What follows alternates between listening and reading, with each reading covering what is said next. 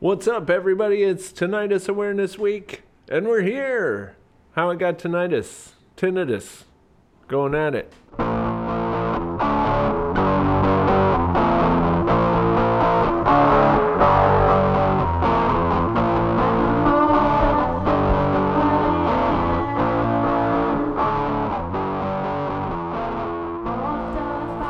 Man, I love that song. You know what else I love? Talking about tinnitus. And we're going to do a bunch of it this week because, like I said, it's Tinnitus Awareness Week. So happy Tinnitus Awareness Week, y'all. Tall! That's what we call it. Tall! Yeah, super excited. I'm going to be putting up 3 episodes in 1 week. That's crazy. Might be a little overboard, but you know what? This is our time to shine, y'all, so why not throw it out there? First interview up, it's with my buddy Frank Wartinger. He's an audiologist and hearing conservationist. He's also the host of the Talking Ears podcast. Have you listened to Talking Ears? Shout out Talking Ears. Yeah, I don't know how much you've been tuned into the whole tinnitus talking space on the old intranet lately. But I wasn't the only podcast to publish an interview with Dr. Bruce Hubbard. Nope. You know who else did it just before me? Frank. We're neck and neck right now. You know, we may be talking about the same thing, more or less. I mean, to be fair, his is more hearing health oriented, and mine is more specifically oriented towards tinnitus. We're 2 totally different shows. Frank and I have been having this back and forth for a couple months now, and we both like to gush about how much we love one another's shows. I like Frank's show because it sounds really good, sounds super professional, and it's all fancy schmancy. He gets some cool, really snazzy guests on the show. He and Juan are doing some amazing stuff on that show. It's really fun to listen to. If you haven't already, go check out the Talking Ears podcast. But like I said, it's Tinnitus Awareness Week. Lots going on. I'm going to be doing this cool tabling event for tinnitus awareness at school. Called up the American Tinnitus Association, and they hooked me up with some informational materials to spread out. I'm just going to be this nerdiest tinnitus guy sitting at a desk in my town that day. Just spreading the good word. And yeah, we've got some other good shows coming up this week, so stay tuned. I don't want to waste a bunch of time. We're going to get right into it. But first, you know what time it is. Yep, disclaimer time. Just want to make sure we're on the same page here. This show is not a substitute for medical advice, okay? You got me? I'm not going to go off like I usually do. I'm just going to keep it short here today. Medical disclaimer, just general disclaimer. Just be aware. I'm merely a civilian, a tinnitus enthusiast. I'm just doing my thing here. I'm going to school to see what I can do to help folks with tinnitus down the road. But today, I'm just a normal person. And Frank, today, he's an audiologist. But I'm not. So while we're having these conversations, this is just 2 people throwing it back and forth. Just a bunch of ideas, just going out there in the air. Yeah, we'll get into some specifics here, talk about some kooky stuff, but just please, this show and the things we talk about it are not a substitute for medical advice, okay? So enough of that. Let's get into the interview with Frank.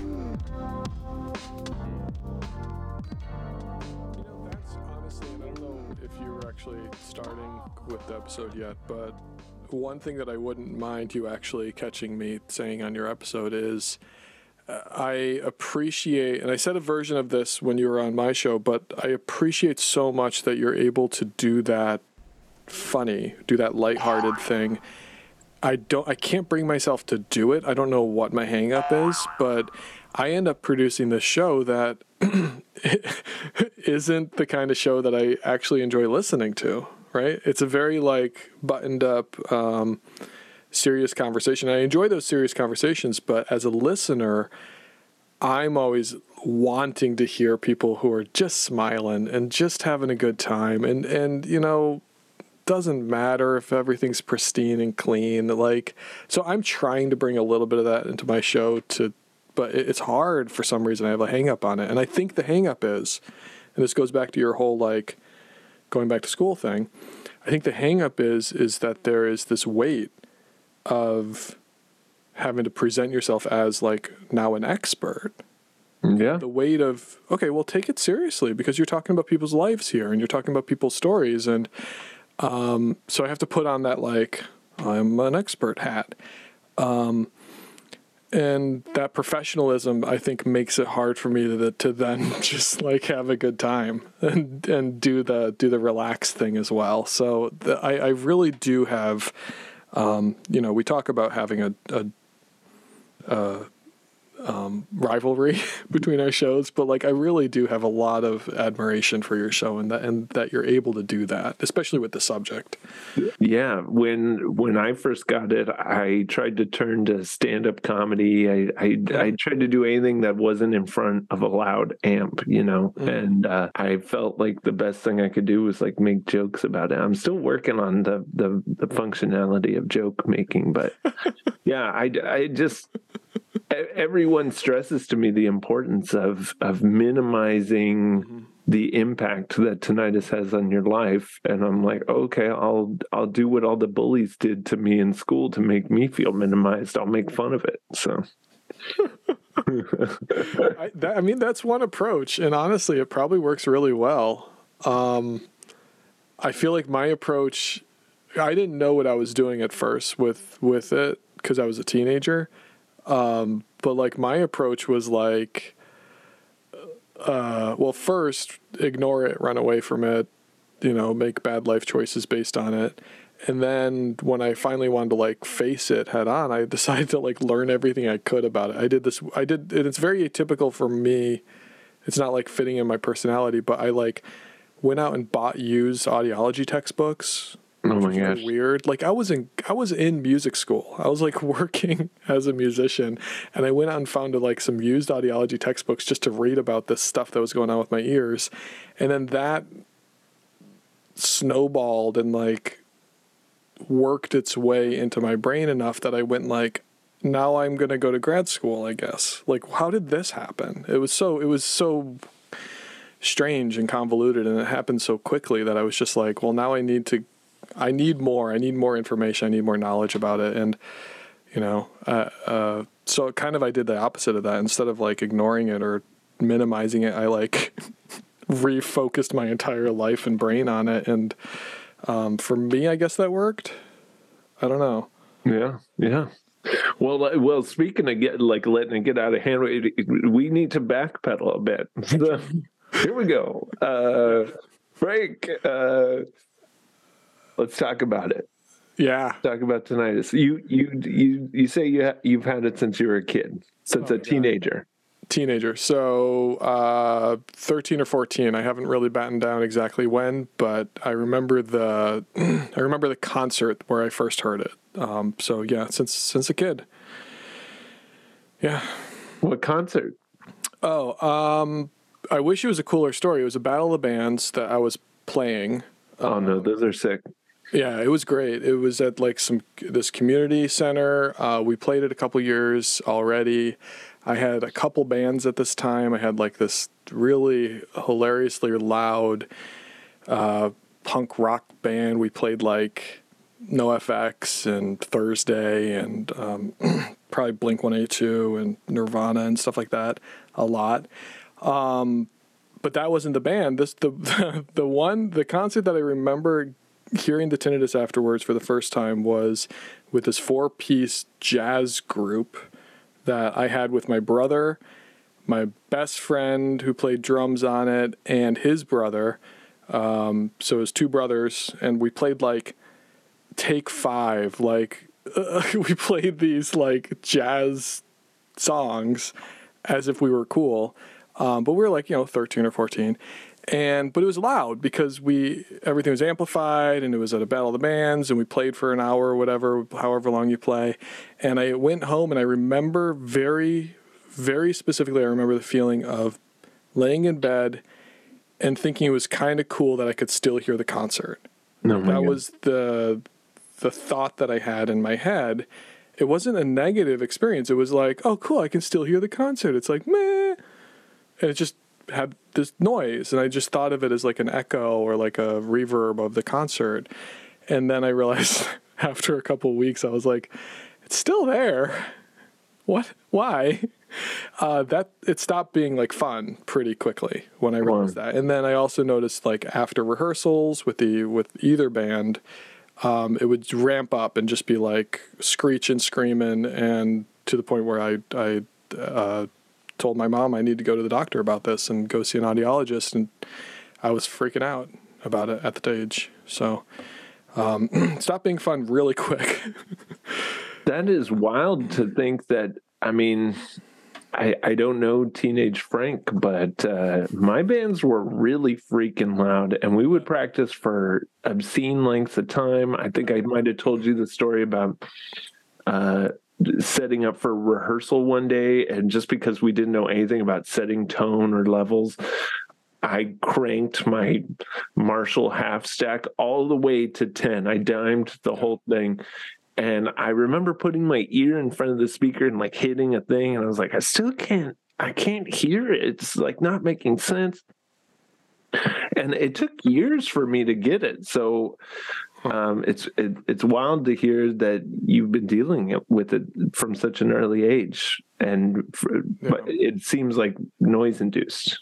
Oh yeah. Well, at least that's my rundown of it. And I think, I don't want to get too sciencey, but there is this thought that there's some people who are more susceptible and less susceptible. Some people's ears are just more likely to get it with less exposure. Other people can go seemingly, through hell and back with their ears, and for some reason come out on the other side with pristine hearing and no tinnitus. And what does that? Nobody knows. We don't have a trigger. It's probably genetic. It's probably physiologic. There's probably something there, but we don't know. But I guess my ears just got it early, and I was the first person in my bands to complain about this. I told everybody else. Half my bandmates, a year later, we all wore earplugs because we didn't know anything. We just knew. Like, I went to an audiologist my first time.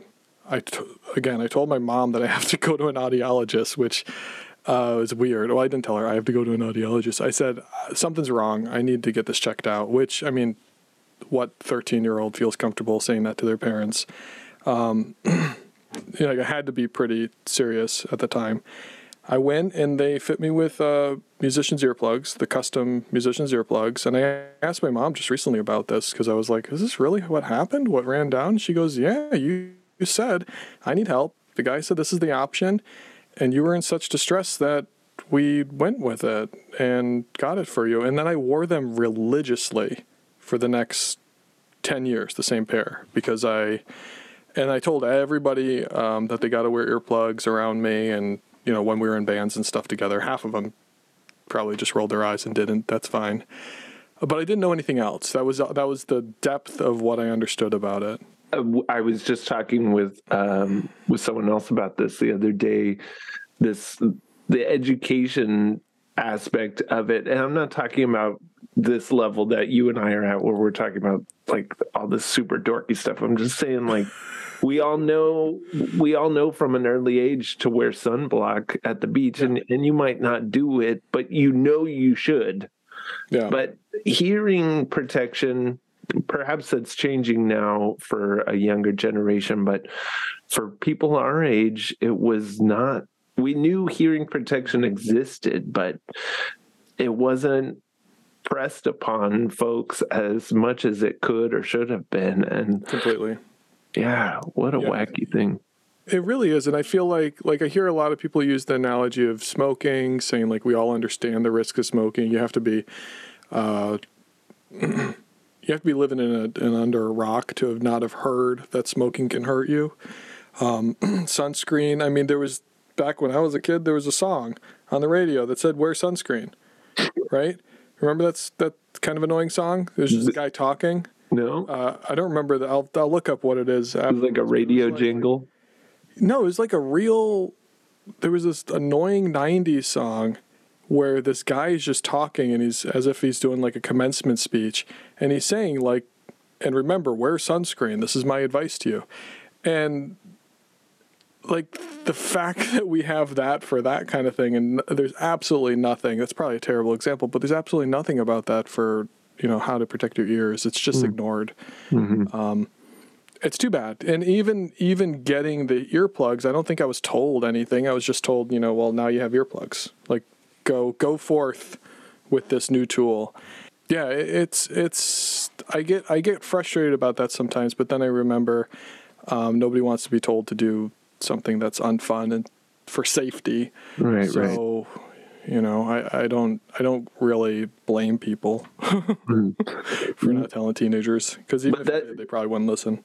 That's an important thing too that you brought up, and it was my experience. And I'm not trying to throw any shade towards the professionals that I've worked with so far, but yeah, I got my earplugs and my custom fitted earplugs, and I still didn't really receive that much of an education about what are safe levels of sound. And I'm kind of surprised to admit that I still have all these questions about not just the volume, but the duration. This is a phrase that pops up a lot. Sometimes I wonder that the bulk of the damage that I did to myself wasn't standing in front of my amplifiers. It was mixing my terrible music with headphones on for hours at a time. I would keep the volume pretty low, but I don't know. I just wonder how we could shift this education.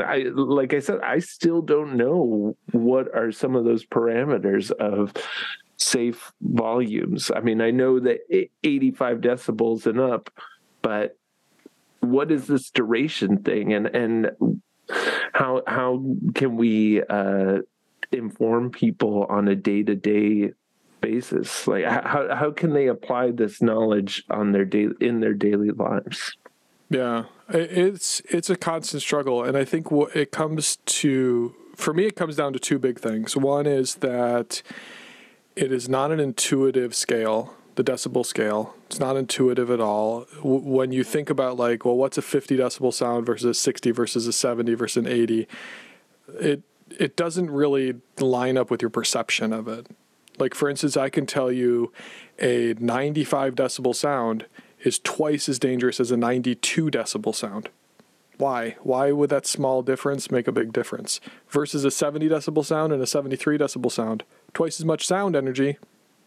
Neither are dangerous. All right, well, that's not intuitive, right? It doesn't connect with our expectations of how this stuff works as people. So in that way, it makes it hard to explain because it's hard to connect to our lives. Like, for instance, the sunscreen thing. It's intuitive.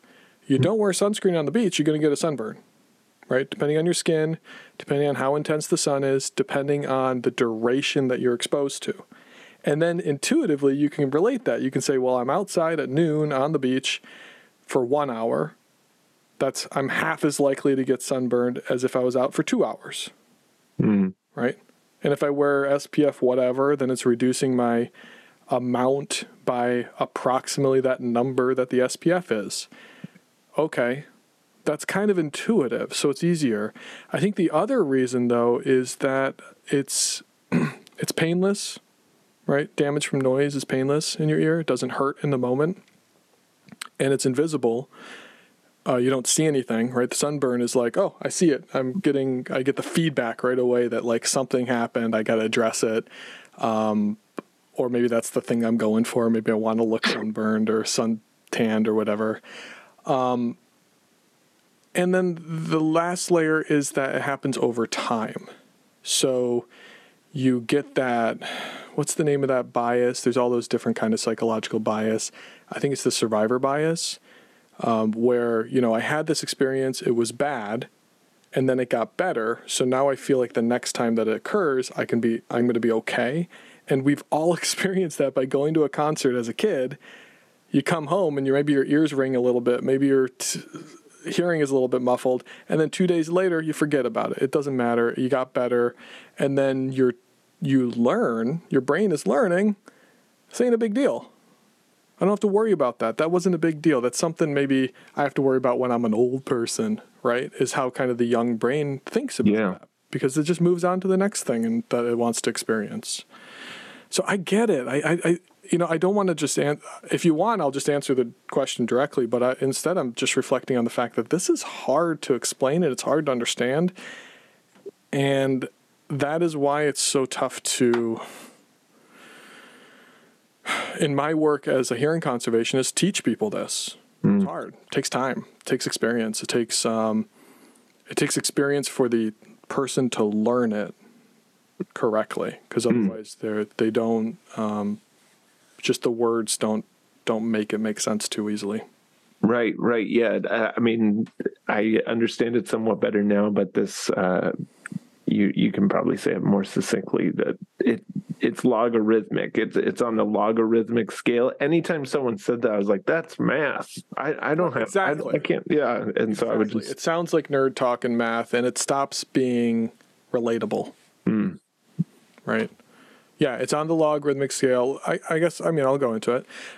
So you mentioned 85 decibels is dangerous, right? But then to fill in the discussion of that, we say 85 decibels for 8 hours in one day is potentially dangerous.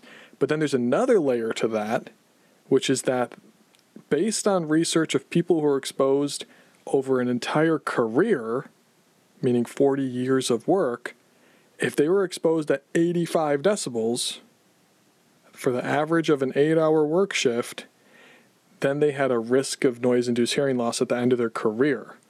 So that's why we say 85 is dangerous, because there was research that showed 7% of people at the end of a long career had hearing loss if they were exposed for 85 decibels every single day. Does that mean that if you experience 85 decibels for the next 5 minutes, you're risking your hearing? No. Those are two separate statements. So how do we then explain or rationalize a current action for an individual with this? All we have is long-term research. How do we connect those two pieces? That's where it becomes really tricky, and getting too deep into the weeds, I think, actually hurts our ability to communicate these thoughts. Am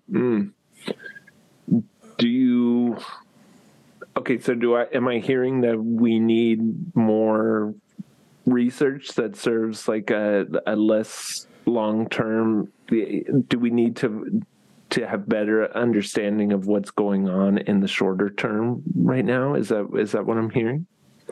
Yeah, I think that's correct.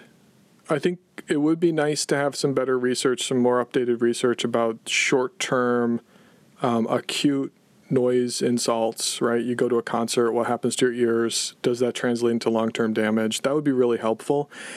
Where I'm kind of left personally is that, there's people out there who are experts in how to package this information, package health information, and communicate that information to the public. And I know that there's those people in audiology and hearing health. I just don't think that we're doing as good of a job as we could be doing. And I'm not insulting all the great work that has been done, the National Institute of Health, Noisy Planet, Dangerous Decibels. All of these organizations do a really good job trying, and they've made headway. But we just need to be as good at explaining this problem as we are explaining smoking risk and sunscreen and seatbelts and like all the other safety things that, like, as a culture we've just kind of like we've dealt with, we tolerated, we moved on to the next public health problem because of good health communication. I think that's the thing that really is missing. And, even me, I'm having trouble explaining or clearly, concisely explaining why we need to worry about this or think about it. But and that's an interesting thing that you touched on. You've already referred to yourself in this conversation as a hearing conservationist, whereas my pleb mind would want to refer to you as an audiologist. I've heard of educational audiologists. I've heard of musician or music audiologists. There seems to be this whole rainbow inside the field of audiology, and I don't think a lot of people understand that it can be very specialized. Oh, hugely specialized. I'll take a minute to answer that, definitely. So I would say clinically, I'm a music audiologist because I work with musicians and music industry professionals on their hearing and monitoring needs. So that's clinically kind of my main situation now. I also teach hearing conservation, which is kind of this older term that really means hearing loss prevention. I teach that for occupational health professionals, and so we generally call ourselves hearing conservationists for people who are nerdy and geeky about this hearing loss prevention stuff. And I like that term, I really do, because it's conservation of the hearing that you have today. So like JD, the hearing you've got today, Frank, the hearing I've got today. We can arrest the damage and make sure that it doesn't get worse moving forward with hearing conservation. So I think that's why I like that term. And then you mentioned, oh my gosh, there's so many other fields. My spouse is a vestibular audiologist. All she does is balance testing, right? And that's a completely different field of audiology. I have friends who only work with cochlear implants, friends who only work with hearing aids, and they might call themselves hearing aid audiologists. Educational audiologists work in the school. I used to be a pediatric audiologist. I used to just work a lot with kids. So it's a cool field. It's a rainbow. I like the way that you put that. But I hope maybe that confuses people who are hearing us talk too, that may be like, oh, this person isn't the same as that person because of their title or whatever. Well, what do you think about that? Are you different? Do you? Well, we were one time talking about how you don't even understand what your spouse does. Like, you don't understand the work that they're doing.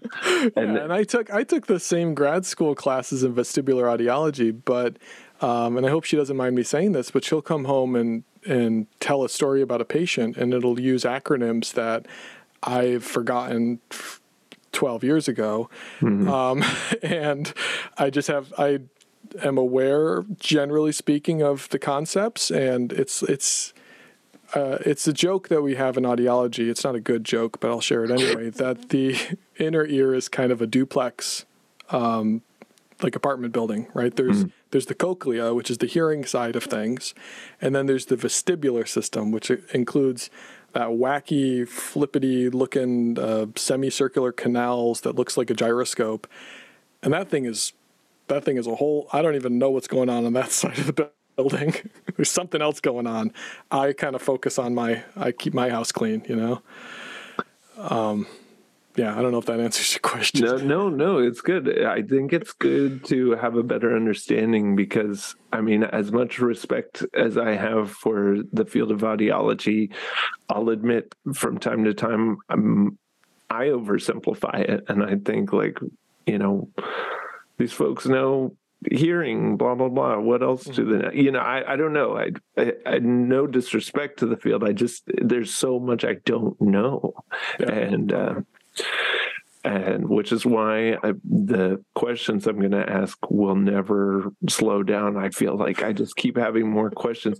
We spoke a while back because you responded to a question I posed in the middle of one of my episodes, which is, what is that wacky transient tinnitus that seems to come out of nowhere and then go away? And you wrote to me and said it's called transient ear noise. Something like that. Yeah, I think I probably, because I'm just this person, I probably sent you a link or an article or something even. But the short answer, because it's the most common question that I get from patients too, is why does my ear every once in a while go bing, and then it lasts for 30 seconds or a couple minutes, and my hearing is always muffled at the same time, and it only happens in one ear at a time, and it happens a couple times a day, or maybe once a week, or maybe it happened once last year and then suddenly again. What does it mean? And my answer is it means nothing. It means you're alive. That's good, because most people who are alive get it.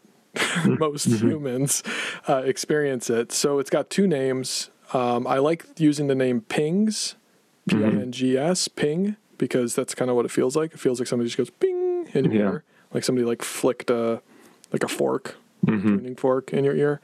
The proper, I laugh because the proper scientific name has the worst acronym ever. I'll say the name first. It's a spontaneous brief unilateral tapering tinnitus, which then goes out to SBUTT. S-bud. So I mean, that's why I use the word ping with patients, because I'm like, I don't want to say S-bud in front of somebody over and over. Why would they do that? I've been delving into this realm of like science acronyms, and it seems like a lot of work is put into coming up with one that can like catch people's attention. That seems like a weird choice for sure, but yeah, it's either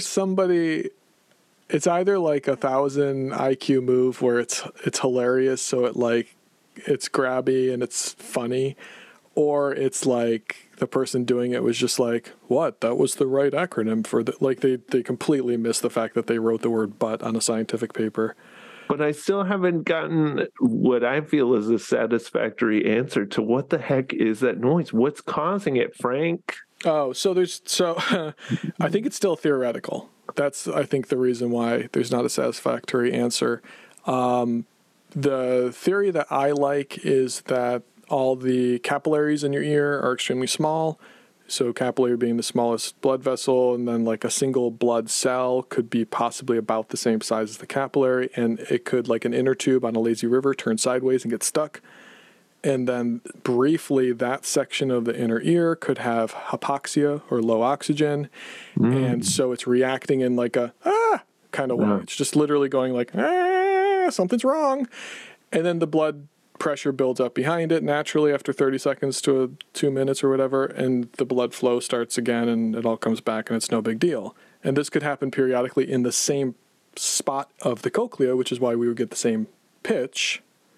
Because that capillary is the physical issue. So that's one theory. I like that one because I like the visual of the lazy river personally.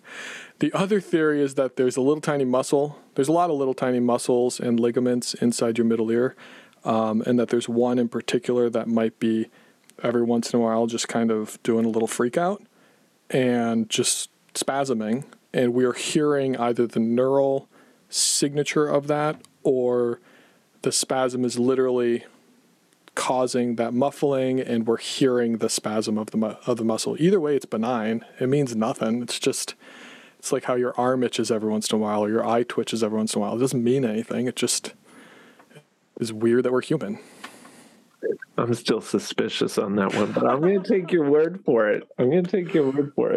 Look, there's been some good studies about it, but there's just no like. As far as my understanding, there's nobody who's put a flag down and said this is the absolute cause. But everybody agrees that humans get it, and if you're human and you're alive, you're going to get it. It means nothing. There's people with no hearing who experience this. People with genital deafness who experience this. There's people who've never had noise exposure who experience this. There's people with tinnitus and noise exposure who experience it and then point to it and say, that's my tinnitus ramping up. And that's the risk, is if you think that it's not benign, if you think that it means something, then you point to it and say, and I'm worried about it. And that's what I worry about. That's not helpful, right? So, well, sometimes it does sound like someone dropped a whole tray of forks in my already busy dish pit in the restaurant. You know, my tinnitus is like just it's pretty rowdy these days, and when one of those shows up, I'm like, enough. We don't need more of this noise. Get out of here. Yeah. I mean, I have remembered your words of encouragement that it's benign, and I assure myself that it is not, in fact, another voice joining the chorus of screaming angels in my ear, but it's still weird. But you mentioned spasms and weird muscles and this lazy river thing. I thought it was so funny. It happened to me, if not last night, 2 nights ago, and I was excited that it happened more recently and I would be able to address it with you. There's various states in which this thing happens, phenomenon. Usually when I'm drifting off into sleep. And now when I'm going to sleep, I'm pretty aware because my ear's against my pillow and I can hear my tinnitus a little louder and everything. But how do I describe it? It's as if as I'm laying there going to sleep, I hear the ringing, right? And maybe part of my brain goes to focus on it. I'm not even talking about a worrying part. Just part of my brain goes, oh, there's that noise. And as I zoom in on it, it's almost like I'm looking at the wavelength in an oscilloscope, and I'm looking at the lines wiggling. And then suddenly it's like the wavelength gets really agitated and super tight. I don't understand oscilloscopes, so maybe I'm misrepresenting this. But then suddenly it's like the focus on my tinnitus gets very momentarily, very acutely intensified. And then I experience this sudden shudder, like it goes, and I can almost feel like someone trying to move a heavy piece of furniture across a floor in my head. And it feels strange, like almost momentarily, like there was a physical disturbance somewhere in there. Yeah. Does that sound crazy? No, it doesn't. It doesn't. I think, and I don't like to just explain away something with a term, but it is really nice when a term is known for something that seems like, how could somebody possibly explain this? I think what that is this thing called exploding head syndrome, which sounds horrible.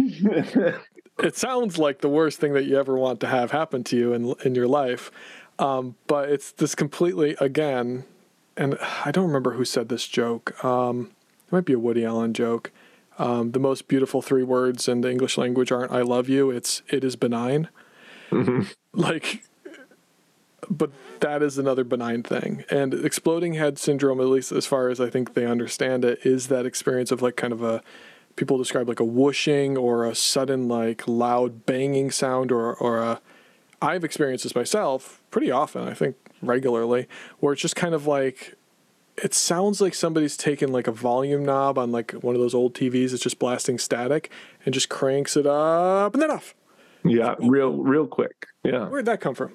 And usually it startles me awake, but apparently it's just some neural, just misfiring garbage in our brains. I mean, our brains are such a complicated, convoluted mess of wires and signals and stuff. And I don't know, every once in a while, you just get gibberish. And as you're falling asleep, especially because your brain is trying to turn itself off, and just one more thing slips through and you're like, what was that? There's another aspect to it, which I thought was where you're going with it, is the kind of the distorted volume of the tinnitus as you're falling asleep. And I mean, I've experienced this for years and years before kind of figuring out the best way to handle it myself. But now I, just talk to patients about it. But when you lack external stimuli, external cues as to what actual volume is or what actual levels in the real world are, and you're left alone to your own devices, and all you can hear is your heartbeat against the pillow or the sniffling or whatever, or your tinnitus, those things seem extremely loud because relative to the background noise, they are, right? Relative to the background noise. And this goes back to why it's so hard to communicate these core concepts of hearing health to like the general public, because we perceive the world in ratios. We don't perceive the world in absolutes. You know, you can't look at an actor and say that actor is 6 feet tall. You can look at a 6 foot tall actor and say they are taller than the other people around them. Right? We don't perceive absolutes. We perceive the difference between two signals. And when your tinnitus is the only thing you can hear because you're falling asleep, here, I'll make it about me. When my tinnitus is the only thing I can hear because it's dead silent in my house and there's no rain and just like the baby monitor's on silent and it's just nothing else except for me laying in bed with my blaring tinnitus, it's hard to look away from it and like think, oh, that's the same thing that I had all day and it didn't bother me then. So like, you know, what's the deal now? Why is it all of a sudden louder? And it's not louder. It's just your perception of it because the ratio's off. Yeah, that perceived loudness is a really interesting squirrely little bugger. It is. Right, because I know that one of my biggest fears in my early days was that it was just going to get louder and keep getting louder and keep getting worse and worse. Have you noticed since you first got it back when you were a kiddo, has it changed over the years? And have you been able to, especially with your understanding, like make any sense of your perceived changes in it?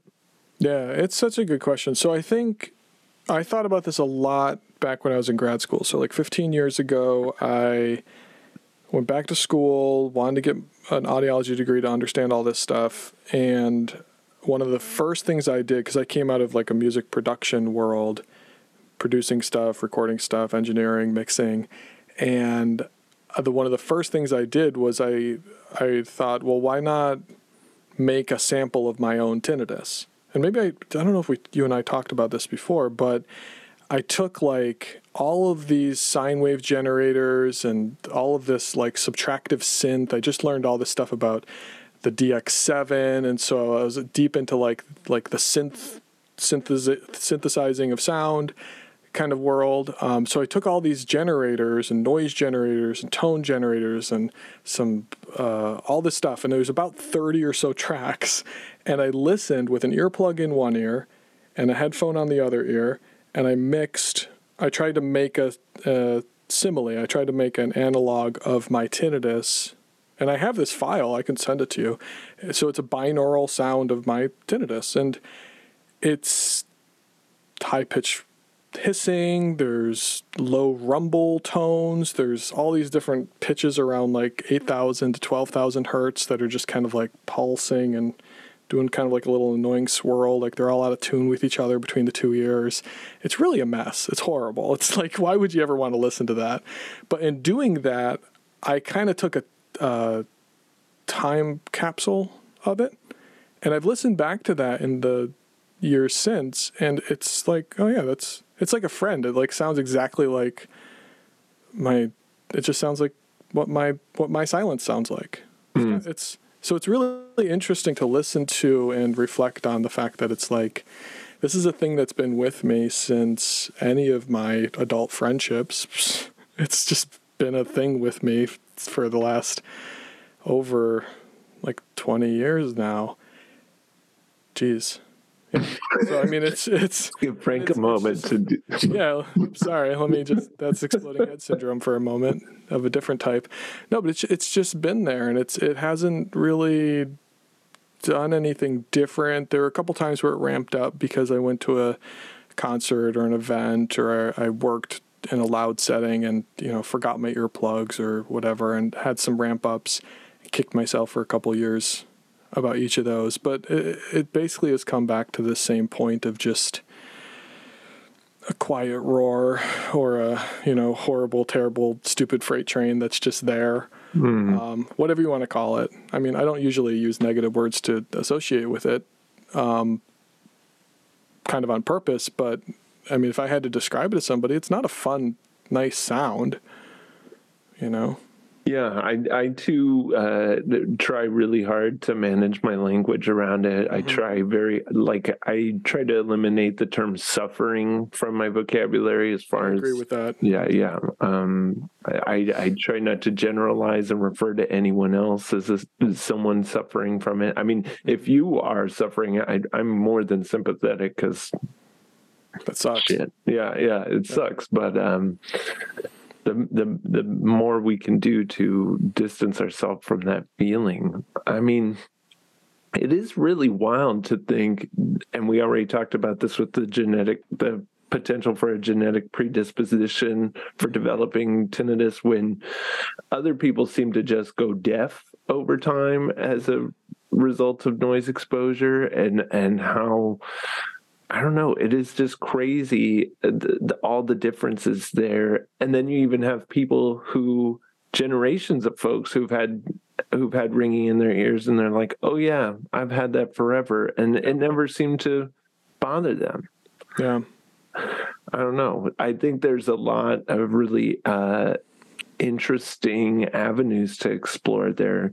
Like, I would be interested to see a more nuanced study of those brain scans, which, by the way, is anyone going to work on a quiet fMRI machine? Like, is it possible to have a MRI machine that's like quiet?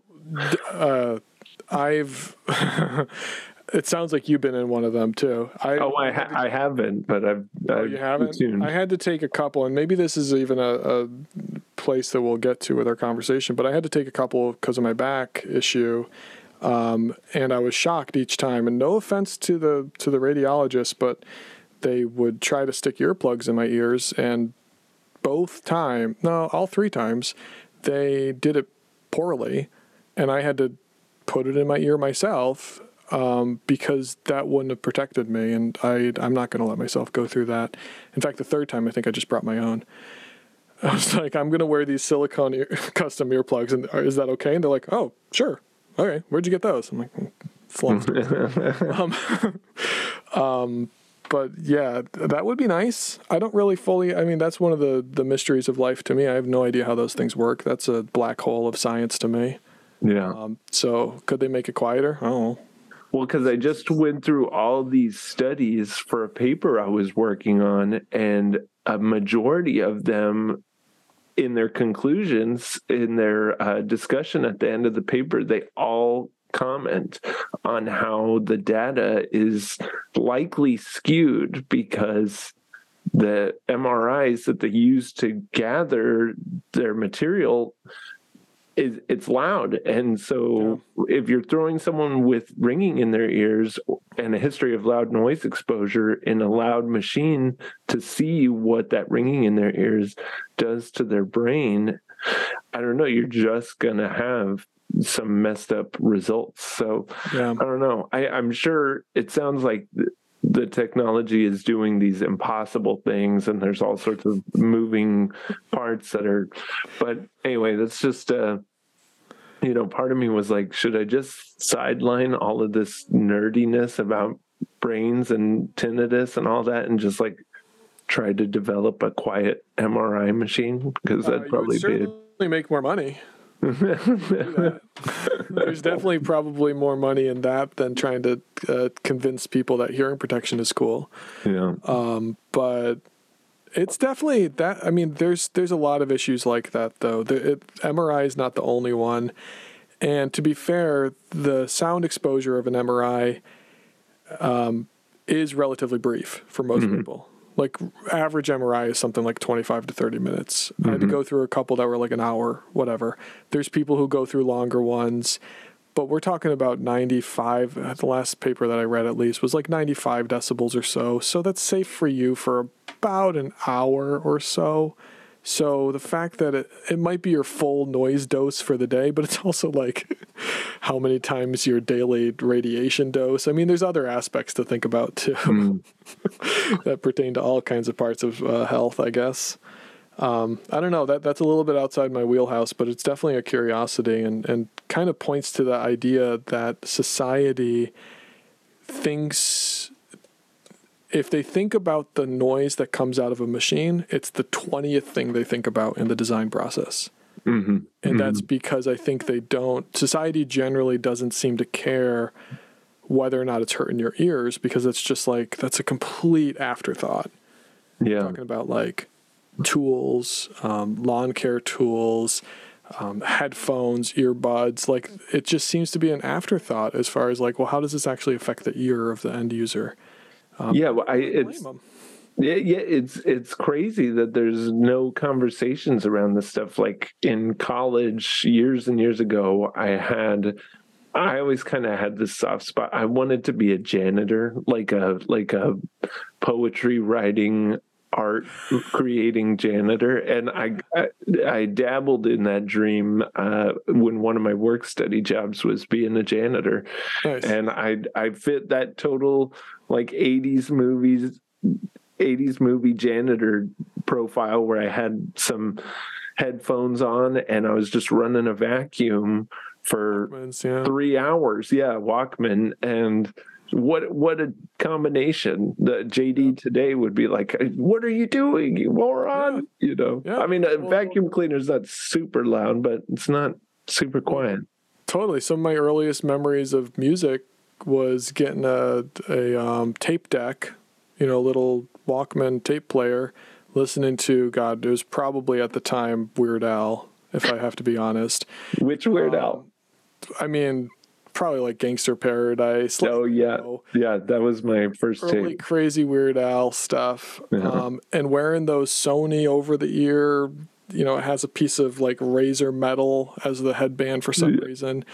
And then mowing the lawn or doing, as a 8 or 9 or 10-year-old, like doing regular loud kids stuff and just also blasting and those volumes, you just turn it all the way up and listen to it. Because like, why would you use a lower volume? Like, you want to hear the music over the lawnmower. Yeah, obviously. So I mean, like, I don't think that it's, at the time, that wasn't a thing that's thought about as far as like, will this potentially hurt the end user? Now, to their credit, a lot of, and I won't name names, but a lot of big mobile device manufacturers and earphone manufacturers are thinking about this and being cautious and being thoughtful and giving good advice. You mentioned putting in earplugs properly, which is another thing that I don't think anyone really pays attention to. I, myself included, back in the day when I was playing with my atomically super loud band, I didn't think about it until years later. And to this day, sometimes I'll see a photo and I'll see one of those orange foamies and they're sticking out. Like I look like Frankenstein. They're just like sticking out of my ears. They're not in my ears. And it'd be 3 headbangs into a song and one of them would just fall out, which means I was never putting them in properly. And I wasn't doing anything. Yeah. I had no idea. Yeah, I wish that I could just go to everybody and teach them how to use a foam earplug. It takes 30 seconds to teach somebody how to use a foam earplug. I don't know how effective it is over a podcast, but the better advice nowadays is don't even worry about the foam earplugs. Get the type that have the little, like, pine tree looking end, the squishy ends, and, get those in your ear, and you're going to be more successful. The average person is going to be more successful and it's going to be more comfortable. They cost a couple more cents. It's not a big deal. Over the ear hearing protection is so much more effective too. I mean, earmuffs style, just because it's easy to use. It doesn't take any training. So I don't know. Foamies, I think they were the first earplugs to be invented and created and manufactured, and they were a huge benefit over sticking cigarette butts in your ear and whatever else people were doing before earplugs were invented. But they haven't done a great service because, again, it goes back to this intuitiveness. If it's not intuitive for the end user, it's not easy to use. And these are the least intuitive devices. They really are. So it's unfortunate. It really is. Yeah, and if I could get any advice to a younger person out there, it'd be like, of all the things that you want to save money on, your ears is not Like, Yeah. don't scrimp on the earplug. I would always get those giant vats of the foamies, and I would try to reuse them for as long as I could. You know, they were worth like a nickel. And I would like, I don't know, and they lose their resiliency, like they don't spring back into shape and fill up your ear. I didn't even know that you were supposed to experience what is a pretty bizarre sensation of them like filling up your ear. It's a strange feeling. Like it doesn't feel right at first. Yeah, it feels like you're doing something wrong. And like you're told your whole life not to stick stuff in your ear that's smaller than your elbow. And then it's like, well, then cram this thing in your ear. It feels funny. I have a good foam earplug story from college. I was in charge of the live sound stages at my college for a little bit because my degree was in like audio production. So like a year and a half there, I was running the live sound stages, and we had one big stage and two other smaller stages throughout the campus. And we had like good bands come through. I mean, I don't want to name drop a bunch of bands, but like bands that like were on the radio at the time. We're playing our stupid little like student center to like 300 probably drunk students, right? And so I was running these stages, and it was so much fun. And I was just in the beginning of my realizing, like, this is a problem. Like, this is loud. I don't know how loud. It's just loud. My ears have been ringing for 10 years. There's a thing here. There's a connection. I was starting to get that understanding. So since I was in charge of the budget, I budgeted in boxes of earplugs. And I would buy these I bought one of those dispensers that looks like a candy dispenser, right? And I stuck it in front of the booth, in front of the sound booth, at this one stage, and just put like free earplugs, like on a sign. And I thought, I am doing the good service. I'm protecting people's hearing. And like, little do I know, like, I had no idea what the levels were in the room. We never measured that. I had no idea I would just mix. I would turn it up until the amp started to clip, and then I would back it off a little bit. You know, that's how we chose. That's what I did.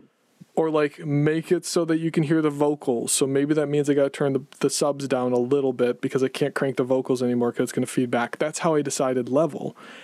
And then I stuck out earplugs that were terrible for music listening, those foam earplugs. And I thought I was doing a good job protecting people's ears. I've probably damaged more people's ears than I've saved at this point. I don't know if that's true. That would be an interesting one. I bet I would like to see a graph. At some point, I've crossed the line where I've saved more ears than I've damaged. We'll see when that happens. But I mean, it's a travesty that those are even sold in music stores. Now I'm seeing it's better. It's better because there's so many, $15, $10, $20 versions of those little Christmas tree looking automotive earplugs that are ubiquitous now. It's hard. You can't go to a music store without tripping over 10 of them. And that's good. That's good because they've replaced the foam ones that shouldn't be in a music setting with these ones that actually do sound decent for music.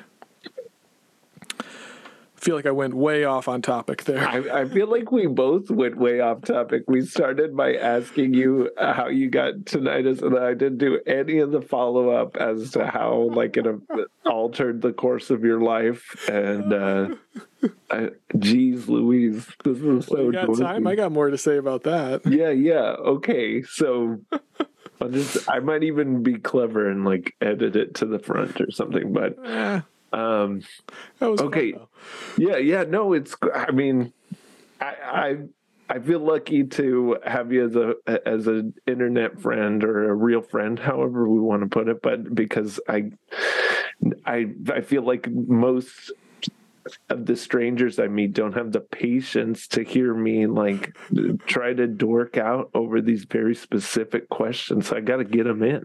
JD, I would do this weekly. You would do this, seriously. Yeah. We'll start our own separate podcast called How I Got Talking Ears. How I Got Talking Ears. Let's do it. It'll be a sub podcast. Yeah.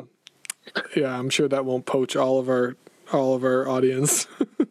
So I can barely believe. I have a hard time believing this story, and I'm not calling you a liar. It's just, it sounds like too good to be true. Like, I'm jealous that you got on track as early as you did. You were a musician. Mm-hmm. You got this ringing in your ears. You got musician's plugs like while you were still a teenager. Yeah.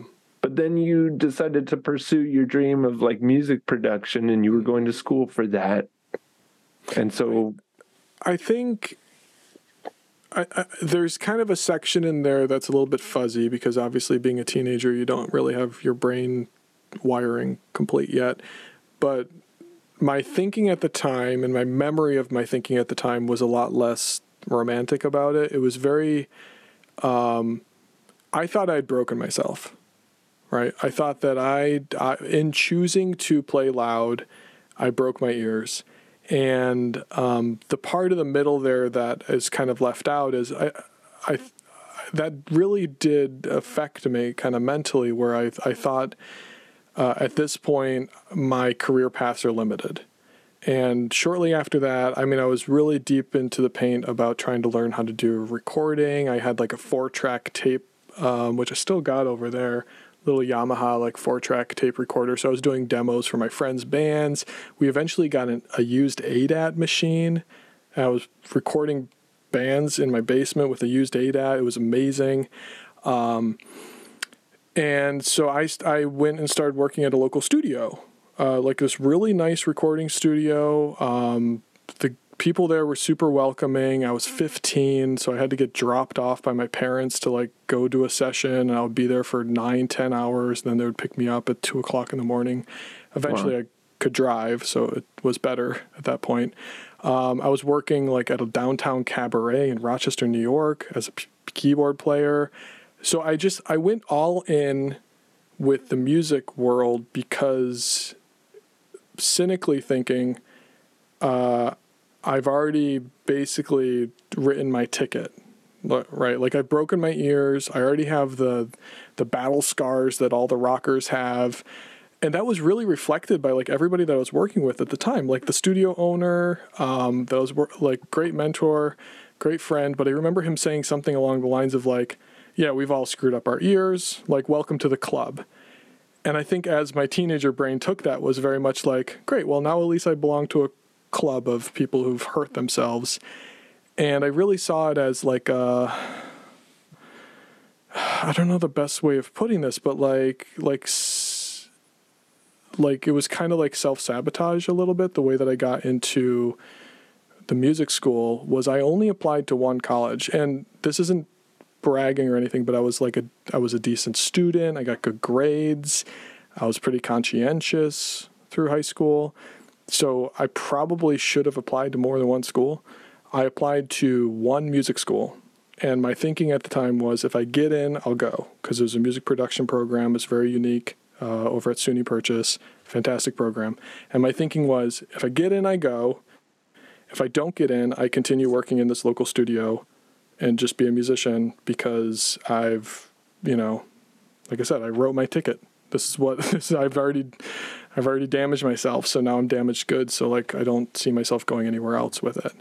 So anyway, that's kind of the dark side of it. But Dark. then, I don't know. Like that's like my mentality of like at the time it was not the healthiest choices, right? And I think it was led by the fact that to me I was a victim of this thing that hurt me, right? Because I wish that I was an adult when it happened in the way that I think I would have a better perspective on it. It was, kids are teenagers. I'm sorry if there's a teenager listening, but teenagers are dumb, right? We were all dumb teenagers at one point, and that was my dumb teenage. Yeah, that was my dumb teenage thing. I just said like, well, that's it. I broke myself. I think getting out of music school and into grad school, I don't really remember how that started, except with that weird thing of buying a bunch of used textbooks. And for some reason, I think that was like my rope to pull out of that. Because then I felt like I was doing something like productive to help myself and productive to address the tinnitus and productive to help other people who've experienced this too, or maybe even stop people from experiencing it. Other people who are in music or want to go into music, maybe I can actually do something positive. And now this is the nice side of it, where I count myself as like one of the luckiest people in the world, because my job is that. My job is helping people prevent or at least address it in a quicker way that doesn't involve taking out student loans and changing your entire life. There's other ways of dealing with your tinnitus. Go figure. Yeah. Yeah. So that's kind of, I mean, yeah, the two sentence version of my path or whatever, it does sound very simple. I don't know, that going to grad school doesn't seem simple. I mean, you wear it well. Now. What's that? You're going through the same thought process now. Like, how do you work through this? It's a decision. It's a time decision, right? You're basically writing your own sentence for time. Like, I will devote this amount of time of my only life on this planet to studying something and eventually maybe helping people in the end. Right. Yeah. That's a tough sell. Yeah, it's hard, and what makes it so challenging for me at times in my own little journey here is it's so complex, so nuanced. There seem to be so many angles from which you can approach it. I mean, like we've talked about it, my gut reaction when I told myself I want to do something, I said, okay, I'll become an audiologist, because it seems like I'll get a good understanding. And hearing you talk about the inner workings of the ear and all that stuff, I was like, man, I want that information. I also want to understand the psychology of it. I also want to understand the neuroscience, the stuff that no offense, but I'm hearing sort of like, yeah, it's just complicated. It's wires. There's a lot going on. I'm like, well, what is going on? And man, it just seems like there's so much more work to be done. It's a never ending. It's a well that will always give, right? And the scientists that I know, the researchers that I know, and some of them personally, who are studying tinnitus and spending their whole lives trying to figure out the answer to that question, is like, what is actually happening in the brain? And the answers are, when I read these papers, my mind glosses over. Just the same as when I read like a legal paper or like a user's manual for something technical. Like, my mind just glosses over, because it's mostly acronyms. It's these terms of cells and proteins that I didn't know existed before I started reading about the use of it in the inner ear. And I'm an audiologist who talks about the stuff to patients, and it's hard to conceptualize the complexity of even a single cell's function, let alone the whole system. And I think we're also taught as clinicians not to blind people with science. Just because we know a little bit more, you can quickly have somebody gloss over and stop listening if you stop making it human and personal. So I have that in my head too. If I was maybe 1 year out of grad school, I would want to go more into this part of the amygdala is sending a tonal signal that is this whatever. All that stuff is not helping you as a patient or me as a patient, like, not calling you my patient. It's not helping us deal with our emotions of the tinnitus. And that's why, when we talked before, audiology is great. I love audiology. Any audiologist listening, fantastic, great field, love it. I'm glad that I'm an audiologist. But who can help patients who are suffering or dealing with tinnitus in the doldrums, the worst moments of the hardest parts of it, the hardest times? It's not audiologists. It's psychologists, therapists. It's those people who are trained to listen and understand those emotions and deal with kind of the very strong catastrophic negatives that can come along with these things happening in our lives and to our health. Mm. I'm not trying to, I don't want to poke a stick in the hornet's nest or anything here. I think about how, as someone with tinnitus, look, I said it. I'm trying. We didn't even get into that, did we? I'm only like, I'm like 60-40 these days. Anyway, but as someone who has it, I know that's something that's a little challenging for me in dealing with my healthcare providers and I ask all of them, do you have it? Do you have ringing in your ears? You know, I ran a course of CBT for tinnitus and, oh, damn it, I didn't. And I asked him point blank, I said, hey, do you have it? And he kind of gave me this, yeah, I sometimes have it. I was like, no, that's not the same. You don't. And I don't know. I guess that's a big reason why I tried to step up to the plate because, I mean, and I may be a little ambitious here, but I'm trying to enter the space as someone who's been there and really understands it. And with only a pedestrian understanding of what it is to be a true clinician or anyone in a capacity to genuinely help someone dealing with such a thing. Yeah. My inclination is that like one day I might be able to look someone in the eye and say, I know what you're going through, or I can pretend to know maybe better than so-and-so down the hall. And, I think that's a big, speaking for other folks that have ringing in their ears, I just think that's a hard thing to take in is when you're talking to a healthcare person and like you said, they have to sort of smooth things out and not blind their patients with the science and everything. And they don't want to get too dorky about it. And,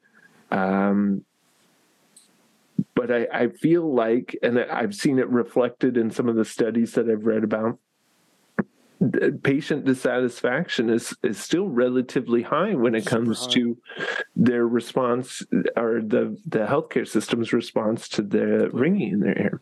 Completely. It's super high. And as a person who also, I mean, my tinnitus has been the most important thing in my life since it started. It really, really affected me deeply and changed the course of my life and given me my entire life, right?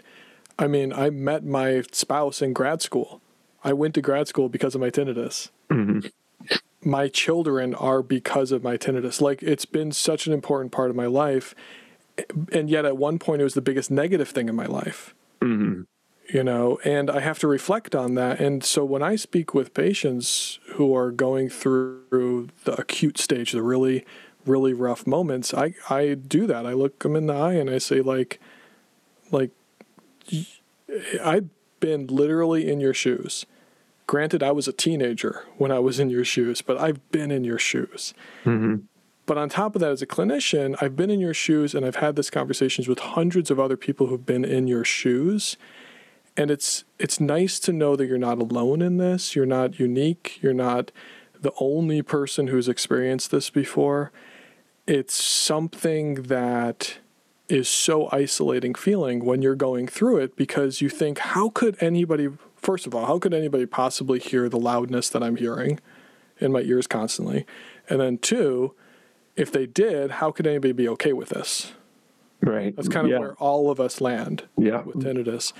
And I think what it ends up being is like this give and take as a clinician where you have to balance self-sharing with how am I actually helping you? Because there's some people who react really poorly to that self-sharing. Yeah, they don't want to hear your story. It's about them. Yeah, because they're going to. Yeah. And so there's layers to that. Certainly, I think I want to reflect on a couple other things that you just said too. You said about, oh man, I should have taken notes while you were saying it. But you said about poor poor kind of outcomes or appreciation of the service. That's not the right word. How were you saying about? Well, I said patient dissatisfaction. Satisfaction. That's the word. Thank you. Yeah. You can edit that out so it sounds like I'm not an idiot. Poor satisfaction with a healthcare encounter, and I think that comes down to people not being able to be heard or tell their story. Yeah. And I've experienced that myself, where and maybe I shared this with you before, that for like 15 years of my life, where it says like on a health form, like any other health conditions, I wrote tinnitus like in all capital letters, and like underlined it and drew a little angry face next to it. And I stopped doing that like almost 10 years ago. I stopped doing it because it's no longer the most important acute thing in my life. Mm-hmm. Right? It's not that important in that way anymore. It doesn't require me to feel like I need to like shout it at somebody and be like, listen to me, this is important, and shake them by the shoulders.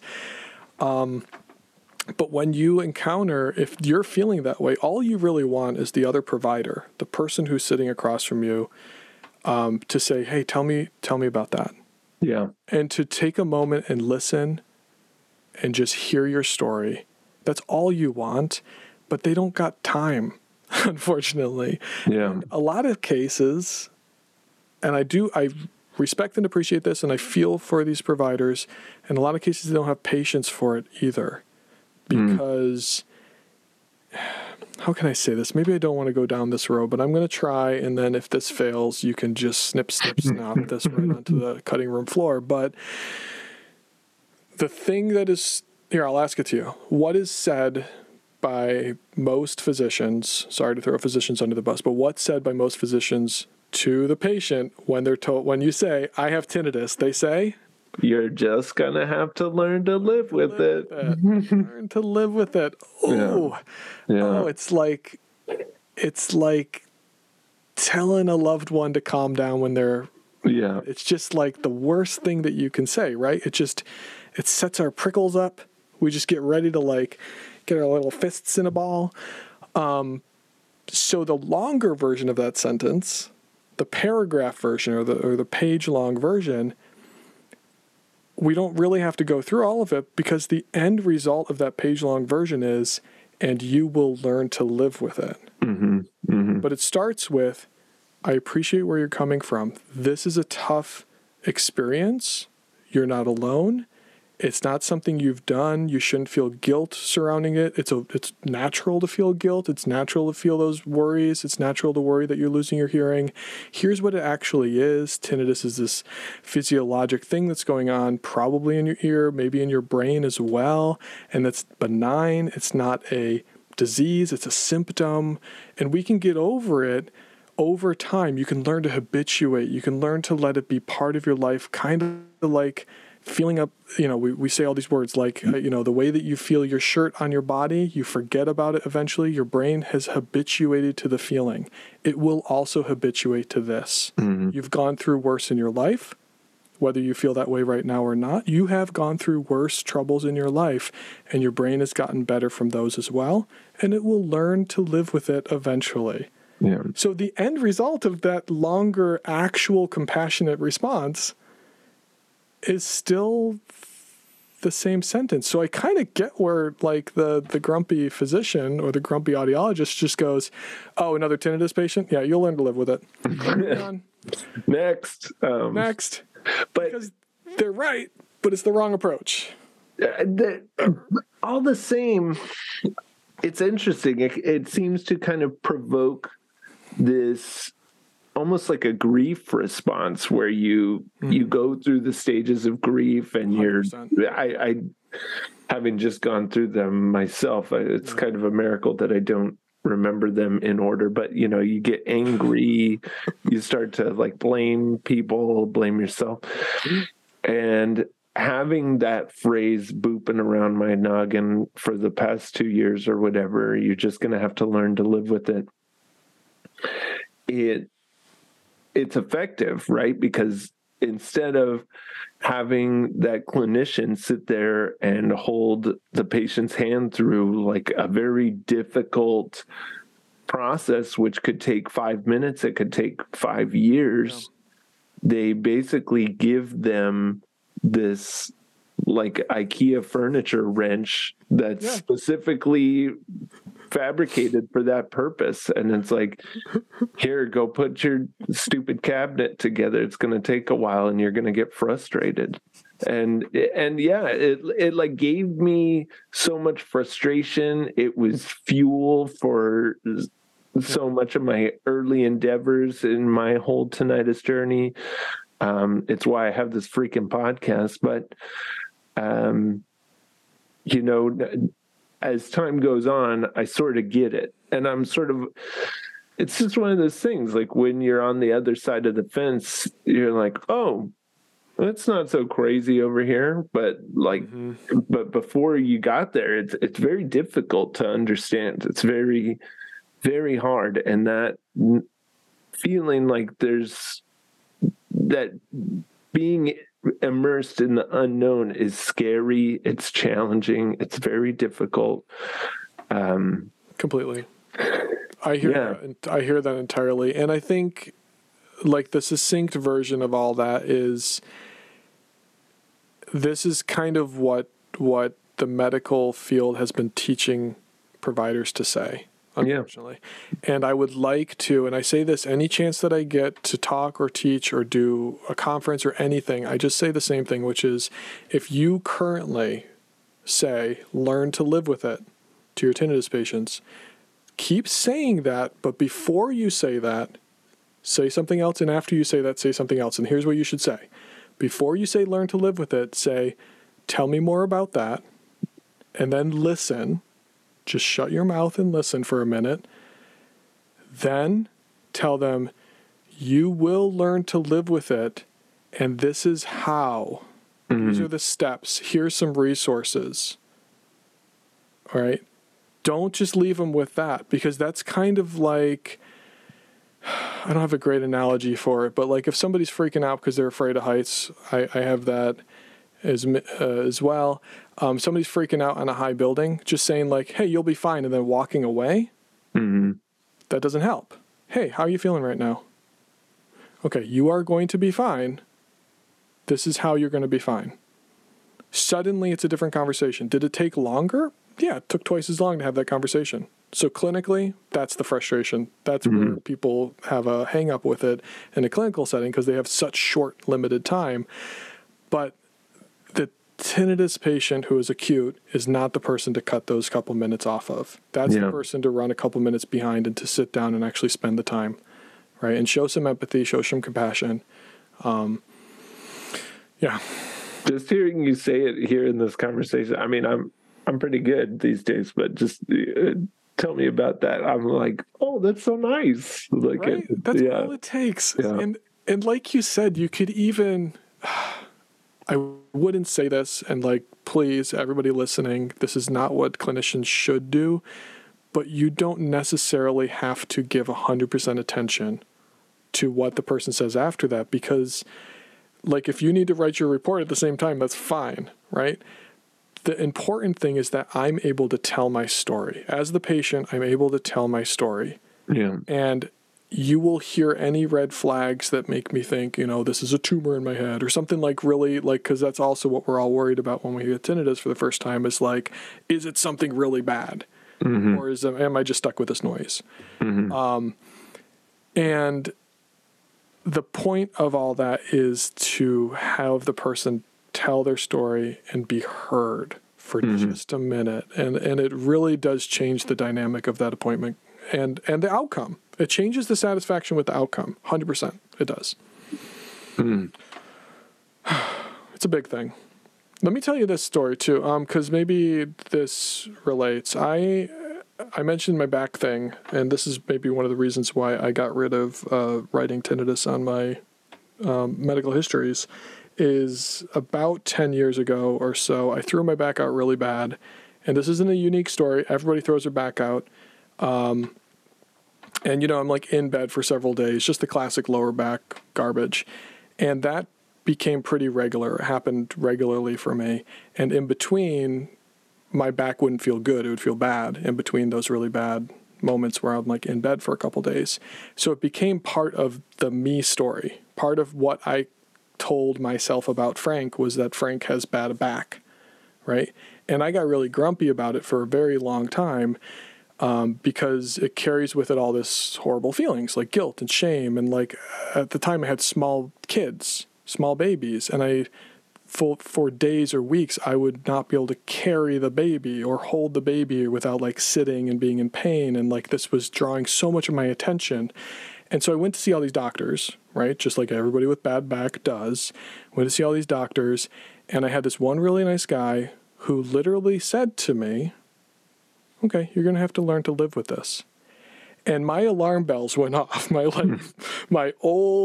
thought they were like in a box in the basement, wrapped up, marked tinnitus, trauma, like just packed away in my memory. And he just said, you're going to learn to live with it. And like, I reacted like in that very like animal way, like, well, how can you say that to me? And he goes, listen, everybody's back hurts. Backs are badly designed. Humans aren't made to walk even or live for over 30 years. Like we're using the body differently than it was designed to be used. It's not your fault. It's not my fault. I've got a bad back too. It hurts. I used to be an athlete. I can't do that anymore. I used to be able to mow my lawn or shovel my walk. I can't do that anymore. You will learn to live with it. It's just pain. It's not going to kill you. And that, honestly, that was like 6 years ago. And it took me until maybe last year. I was just about to get back surgery, actually. And I wanted to do like one more shot of like dealing with this myself before committing to the surgery.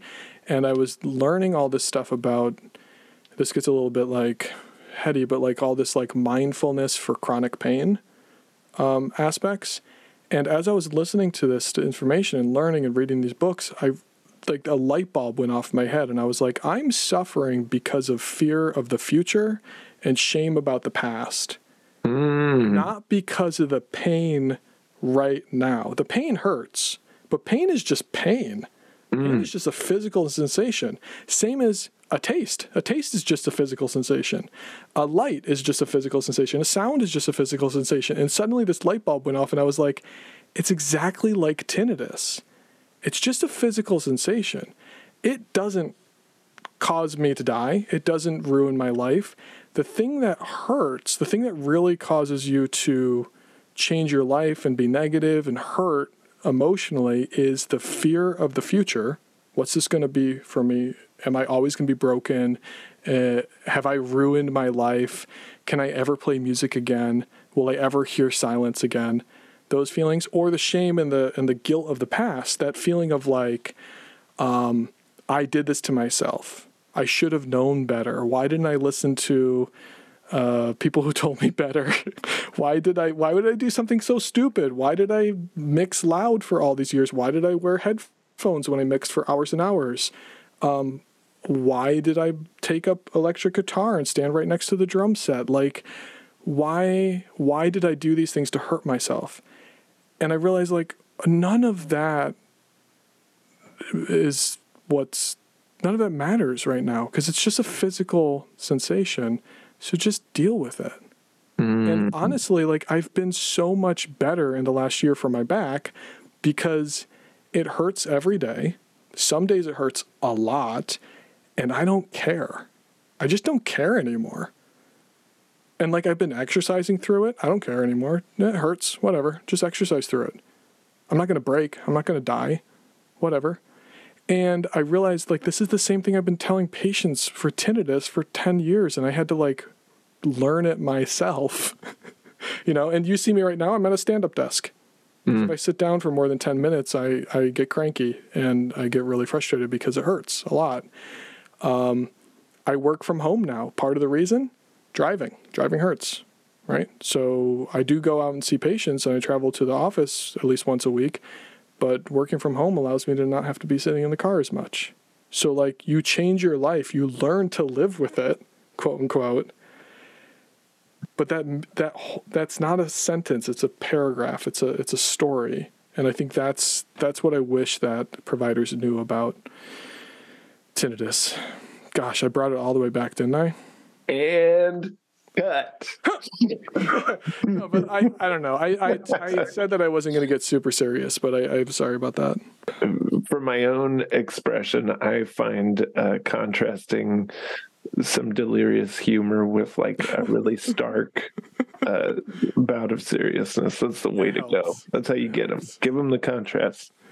Yeah, I heard a good line that said the funniest movie has 10 jokes in it, and the least funny movie has 100 jokes in it. Yeah. Like you make them really work. Yeah. Give them 5 minutes of grumpy just to land them with a big kicker at the end. Yeah. But anyway, that's just something I wanted to get out. That was great. That's it. That's it, Frank. We're done today. Stay tuned for How I Got Talking Ears. No, Frank, I do have to go. I really packed up my day. I've got a lot of stuff to do. I'm going to go on a nice walk with a new friend. But Nice.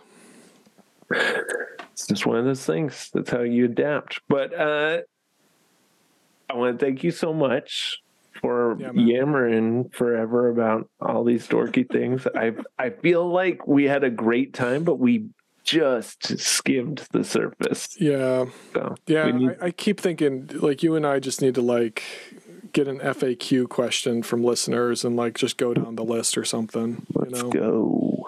Let's do it. I hope I didn't keep you too long. No. But this was a blast. I love what you're doing over there, JD. I wish you all the luck, all the best with school. I wish you all the luck and best with your journey on how to help people with this. I'll be watching and listening more specifically.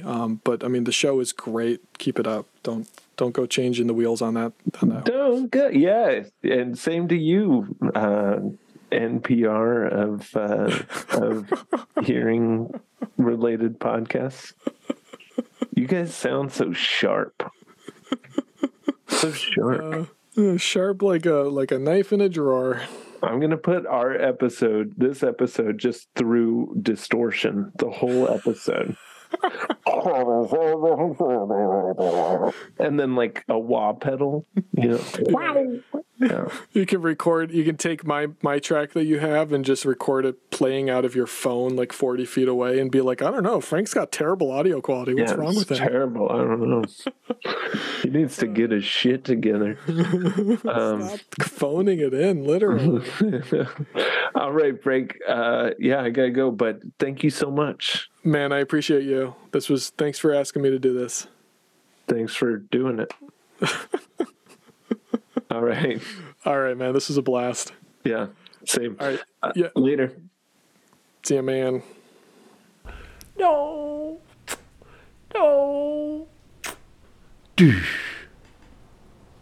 Frank, what a guy. Thanks for coming on, Frank. We go way back. Actually, we go back to this past summer. I had just released the Justin Pearson episode, and honestly, I was getting a little overwhelmed with how many folks were seeming to tune in all of a sudden to the show. And I got 2 messages at exactly the same time from 2 different people. One was with good reason criticizing a meme I had posted. We had a good conversation about that. The other one was Frank. We learned some things about each other, and this great friendship blossomed. I was working that week. I remember it was raining late summer, and I just listened to all the Talking Ears episodes all at once. Well, not all at once, like the old Aqua Teen Hunger Force DVD menus. When you would select play all, it would play all the episodes all at once. I didn't do that. I listened one after another. And they were so good. And I was like, how is it that there's someone else in the world doing a show like I want to do? Like, there's some good shows out there about tinnitus and hearing health. Really, there are. But yeah, I love Talking Ears. So grateful to have Frank take the time to chat with me. And I am so grateful that I'm here doing Tinnitus Awareness Week in the way that I am. Got good company for the rest of the week. So I'm going to check out for now. It was really nice hanging out with y'all. I'll be back tomorrow with another episode, so let's go get 'em. Have a good one.